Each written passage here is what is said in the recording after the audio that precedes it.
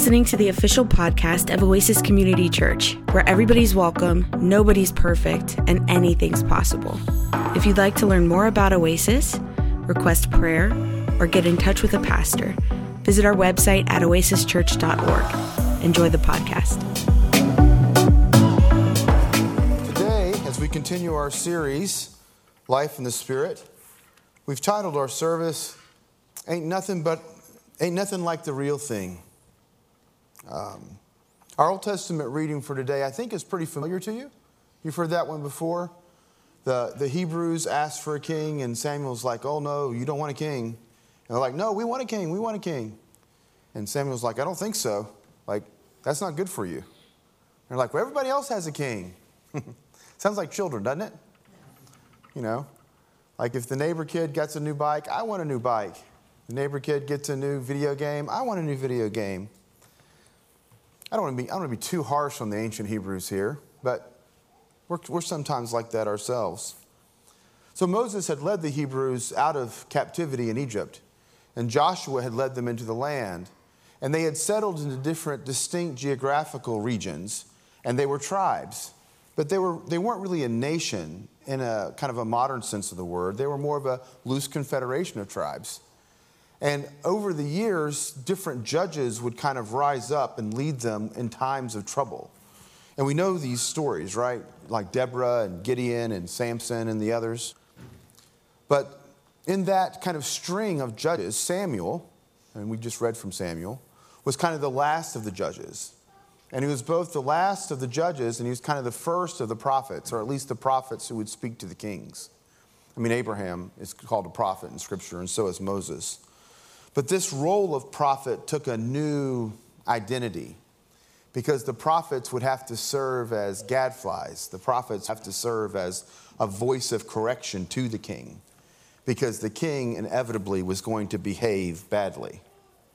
In fact, in Deuteronomy, there's a description about what an ideal king should look like. Though, unfortunately, it's an ideal that rarely, if ever, was realized. This is what God says that a real king should be like. This is Deuteronomy chapter 17. This is what it says. When you come into the land that the Lord your God is giving you and have taken possession of it and settled in it, and you say, I will set a king over me, like all the nations around. You may indeed set over you a king, whom the Lord your God will choose. One of your own community you may set as a king over you. You are not permitted to put a foreigner over you who is not of your own community. Even so, he must not acquire many horses for himself, or return the people to eat in order to acquire more horses. Since the Lord has said to you, you must never turn that way again. And he must not acquire many wives for himself, or else his heart will turn away. Also, silver and gold he must not acquire in great quantity for himself. When he has taken the throne of his kingdom, he shall have a copy of this law written for him in the presence of the Levitical priests. It shall remain with him, and he shall read it all the days of his life, so that he may learn to fear the Lord his God, diligently observing all the words of this law and these statutes, never exalting himself before other members of the community, nor turning aside from the commandment, either to the right or to the left, so that he and his descendants may reign long over his kingdom in Israel. That's interesting, isn't it? Did you catch that part? Like, when you get a king, first, God needs to choose the king, not you. Second, the king can't take the people back to Egypt. Then, I want you to take this law and keep it before the king. I mean, some people do this sometimes, right? They'll have like a scripture verse for the month or the year or for their life, and they'll put it in different places in their house. Like some of you do that maybe, like you stick it on the mirror, or you have an encouraging note, or you think, man, Robbie said that in a sermon. I'm going to write that down. I'm going to stick it on my mirror so I can see it in the mornings, right? This is what they're telling the king to do. The king needs to write this law down so the king can remember, right? It's not about the king. It's about the people. The king shouldn't get too many chariots. The king shouldn't get too many horses. The king shouldn't get too much silver and gold. The king shouldn't get too many wives. I mean, that seems to make sense, right? But unfortunately, the kings of Israel did just the opposite of that.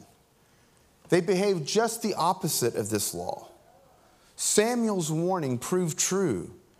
If we were to read the description of Solomon in 1 Kings chapter 4, we would find the inverse of a godly king. That is, Solomon did exactly what God said a king should not do. Like in 1 Kings chapter 4, it says, wow, look at Solomon. He got all the animals. He's got all the food. He's got all the land from the Euphrates down to Gaza, even as far as Egypt. He's got all these chariots. He's got all these horses. He's got all this gold and silver. And it doesn't say it in that passage, but we know about Solomon that he also had all the wives, right? 300 of them. 300 wives and 700 concubines. If Solomon had taken that law that he was supposed to, write on his mirror, right, put it in front of him, he must have somehow got it wrong, right? He's like checking off all the wrong boxes. And it wasn't just Solomon. We shouldn't just pick on him. All those kings of Israel behaved exactly like Samuel said they would, taking their sons and sending them to war and taking their daughters and making them work for them. In fact, Kings, 1st and 2nd Kings, which is one scroll in ancient times, one biblical scholar said we should have titled it Kings, like with a question mark at the end. Kings? Because they mess up so often. So if you start at 1 Kings and you go all the way through 2 Kings, it starts with Solomon, because the stories of Saul and David are in Samuel. And so with Solomon, he inherits a united kingdom. Not the United Kingdom like, England and Great Britain and all, but he inherits a united kingdom. And it grows and grows and well, right? But then it splits. And they worship other gods. And they go to war. And they accumulate things too much. They're in excess. And they get judged for that. And the northern kingdom gets destroyed. And then there's just one little small Judah's left, made up of just Judah and Benjamin. We're left with just 2 of the 12 tribes. And then they get taken into captivity. And then the story of Kings ends with the prophet of God at the time. His name's Jeremiah. We're familiar with him, right? Jeremiah had prophesied that Babylon was going to come and destroy them. And they're saying, no, that can't happen. God wouldn't allow that to happen. And Jeremiah said, I didn't say God was going to allow that to happen. I said God was sending them to punish you. And so when that does happen and the city gets destroyed and the country gets destroyed and the king gets taken into captivity in Babylon, Jeremiah is part of this little small remnant that's still eking out an existence there in Jerusalem. And they're like, man, Jeremiah, we got it wrong. You were right. We were wrong. You are the man of God. Just tell us what to do and we'll do it. And he says, all right then, we should live here in Jerusalem under the power of Babylon and be faithful to God despite the fact of who's in the political and economic and military power. And they said, that's a bad idea. And they kidnap Jeremiah and they take him to Egypt. That was the last thing on the list of what you weren't supposed to do. Don't go back to Egypt. Egypt is where we came from. Egypt was the captivity. Egypt was where we were delivered from. And this story of deliverance from Egypt ends with the last little group of people kidnapping the man of God and taking him into Egypt. Man, that is a sad story. I think we often make a similar mistake, though. That is, we're willing to settle for a substitute for God rather than for the real thing. Like Samuel was a little miffed when they said, we want a king. He's like, can you believe that, God? They want a king. I'm such a good judge. Why would they want a king? And God's like, chill, Samuel. That's not a direct quote, but it's something like that. Calm down, Samuel. They're not rejecting you, they're rejecting me. That is, instead of just following God and letting God be their king, they wanted to be like everyone else. They wanted a king like the other nations had. They wanted a king that would go out and lead them in battle. And we substitute things for God too. Sometimes we'll substitute piety for God. Like we'll just try and live right and be good.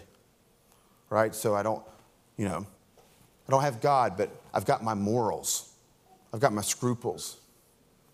This is why we don't like the term religion, is because we think religion means religiosity, and we realize how thin and ineffective that is because we're trying to substitute something for God. Sometimes we substitute our politics for God. We think, like the ancient Hebrews, if we could just have this person, all would be well. But hopefully it's not a surprise to you that politics is not going to save the world. Did you know that? That's true. We don't need a king. We have God. What we need to do is stop substituting poor counterfeits or substitutes for the thing. The prophets are poets. And there are two other prophets and poets that you know, Marvin Gaye and Tammy Terrell. Ones who first told us there ain't nothing like the real thing, baby.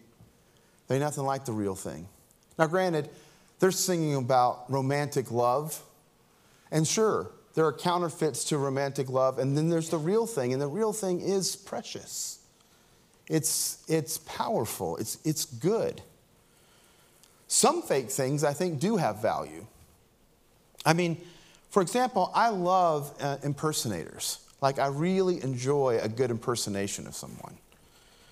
As another poet said, Oscar Wilde, impersonation is the sincerest form of flattery that mediocrity can pay to greatness. It's a little rougher than I remember the quote. Like, the idea that imitation is the greatest form of flattery, that's how I typically hear it. And I'm thinking, oh yeah, it's good to be imitated. Like if you behave like someone, if you act like them or talk like them or dress like them or try to watch the same TV shows they do, right? That means that you like them. You want to be like them.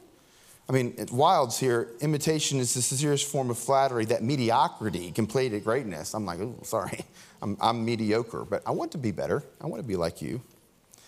Well, impersonators can be fun. They aren't a substitute for the real thing. And not all imposters are innocent. Like, it's one thing to have a print of a famous painting.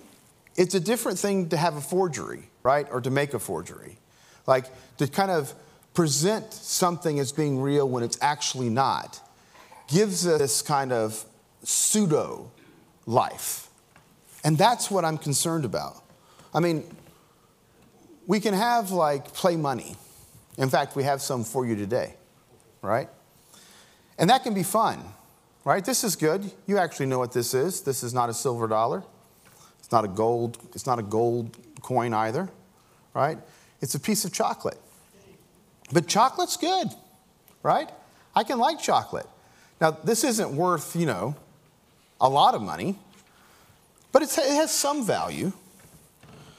But again, counterfeit money is no joke. And when it comes to the life and the spirit, I think we too often settle for poor substitutes, for human-created ideals rather than the true Spirit of Christ. For example, Paul contrasts the works of the flesh with the fruit of the Spirit in his letter to Galatians. He says this about the works of the flesh. This is Galatians 5:19 through 21. He says, "Now the works of the flesh are obvious: fornication, impurity, licentiousness," which is a real fancy word for lawlessness, "idolatry, sorcery, enmity, strife, jealousy, anger, quarrels, dissensions, envy, drunkenness, carousing, and things like these. And I am warning you, as I've warned you before, those who do such things will not inherit the kingdom of God. So that's the works of the flesh. But this is what the fruit of the Spirit looks like. This is like the next sentence. The fruit of the Spirit, by contrast, the fruit of the Spirit is love, joy, peace, patience, kindness, generosity, faithfulness, gentleness, and self-control. Now, the difference between the works of the flesh and the fruit of the Spirit, I think, are pretty obvious. Like, I know what good is, and I know what evil is. And those two things, I don't feel like I typically get confused. However, there is a subtler kind of variation of the fruit of the Spirit, kind of civic ideals, what I might call impersonations, if you will. And these are not without value whatsoever. Kind of like a piece of chocolate's not completely valueless, but it's not the same thing as, a $100 gold coin. These counterfeits, I could call them, or substitutes for the fruit of the Spirit, are insufficient, I would say, ideals for the Christian life. And let's take a look at what I mean. We'll go through these pretty quickly. So the first is love. Love is greater than tolerance. Tolerance is a civic virtue. There is nothing wrong with tolerating people. Like, we should tolerate them. Like, we shouldn't hurt them or expel them or do harm to them, right? Sometimes I'm driving around and I see those bumper stickers that says coexist, and it's spelling coexist with all these different religious symbols. I mean, I can get on board with that. I'm for coexistence. I don't think that one religious group should be killing another religious group. Any of you with me? Right? We don't want anybody killing our religion, our religious folk, and we as religious folk shouldn't be seeking to kill other religious folk. Yes? Yes, there you go. Good civic virtue. Tolerance. There's nothing wrong with tolerance. But again, it's a bad substitute for love. You're not called to tolerate people. You're called to love them. To love them is to care for them, to be concerned for them, to be willing to sacrifice for them. Love is higher. It is greater than tolerance. Tolerance is an imposter, right? Tolerance at best can impersonate love, but it's not really love. Joy is greater than happiness. It's higher than happiness. There's nothing wrong with being happy. I like being happy. And there was a popular movie a few years ago called The Pursuit of Happiness. There's nothing wrong with being happy. Happy's a good thing. But happiness, again, is an imposter of joy. Joy is a strength. Joy is something that we have that can motivate us even when we're not happy. It can sustain us. The joy of the Lord is something that I pray for you all. Like sometimes I come into this sanctuary. I know it's like an auditorium, right? But it's more than that, right? It's a holy, sacred place. And I walk around these chairs and I pray for the people who come to sit in them. And I pray that you would have joy. Again, I also want you to be happy, but I don't want you to substitute happiness for joy. Peace is greater than conflict avoidance. Now, I am averse to conflict. I avoid conflict. Like if I have conflict with you, chances are I'm going to try and avoid you. I'm not going to look at you. I'm not going to call you. If I know you're going to be there, I might skip the meeting. Like I am not naturally a peacemaker. I am naturally a conflict avoider. But God did not call me to be a conflict avoidance is not a fruit of the Spirit. It is an imposter of peace. Jesus says, blessed are the peacemakers. Peace is something we make. As Dr. King would say, peace is not simply the absence of a negative force, like an argument or injustice or war. Peace is the presence of a positive force where we seek to engage and resolve the conflict, right? So we're not to be conflict avoiders, we'll be conflict resolvers. That's peace. That's the fruit of the Spirit. And when we substitute this poor imposter for it, we're kind of living with just, chocolate instead of money. This is good again. I'm not opposed to this. I'm getting ready to eat it here in a minute. But if you try to go to Publix and pay for your groceries with this, it's not going to work because it's not the real thing. Patience is greater than ambition. I've always struggled with one because I was kind of taught you should always seek to be better, do more, have more, get more. But patience asks us for something else. Patience asks us to be content. To be filled with the Spirit, I think, is to be content with life. To have some margin in our lives. Margin in terms of time and margin in terms of money. Not to have our lives so filled that we're unavailable for others. Like we wear our busyness like it's a badge of honor. How you doing? I'm busy. You should see my calendar. I don't even have my phone on me now, but if I could pull out my phone and I could show you my Google Calendar, it is packed full of meetings and meetings. I must be an important person. I must be doing something right. And again, it's not that ambition is somehow the root of all evil. But it is not a substitute for patience. Kindness is greater than niceness. And in the South, this is a real hard one, right? Because we like being nice. We're polite people. We smile, we say hello, we say yes ma'am and no ma'am and yes sir and no sir and thank you and you're welcome. And there's nothing wrong with being polite. Like, there's nothing wrong with being nice. But being nice is not the same thing as being kind, right? I can be nice to you and still be unkind. Right? In fact, so much so that in the South, sometimes we use the term bless as a curse. Well, bless their hearts. Bless their hearts is not a blessing. Bless their hearts is a cursing. Right? You sound like you're, being nice, but you're not actually being kind. And I don't want you to settle for that impersonator. Goodness is greater than sentimentality. Goodness, I think in the verse that I read earlier, it was translated generosity. The word gets translated a couple different ways, goodness or generosity. But I think it's better than sentimentality.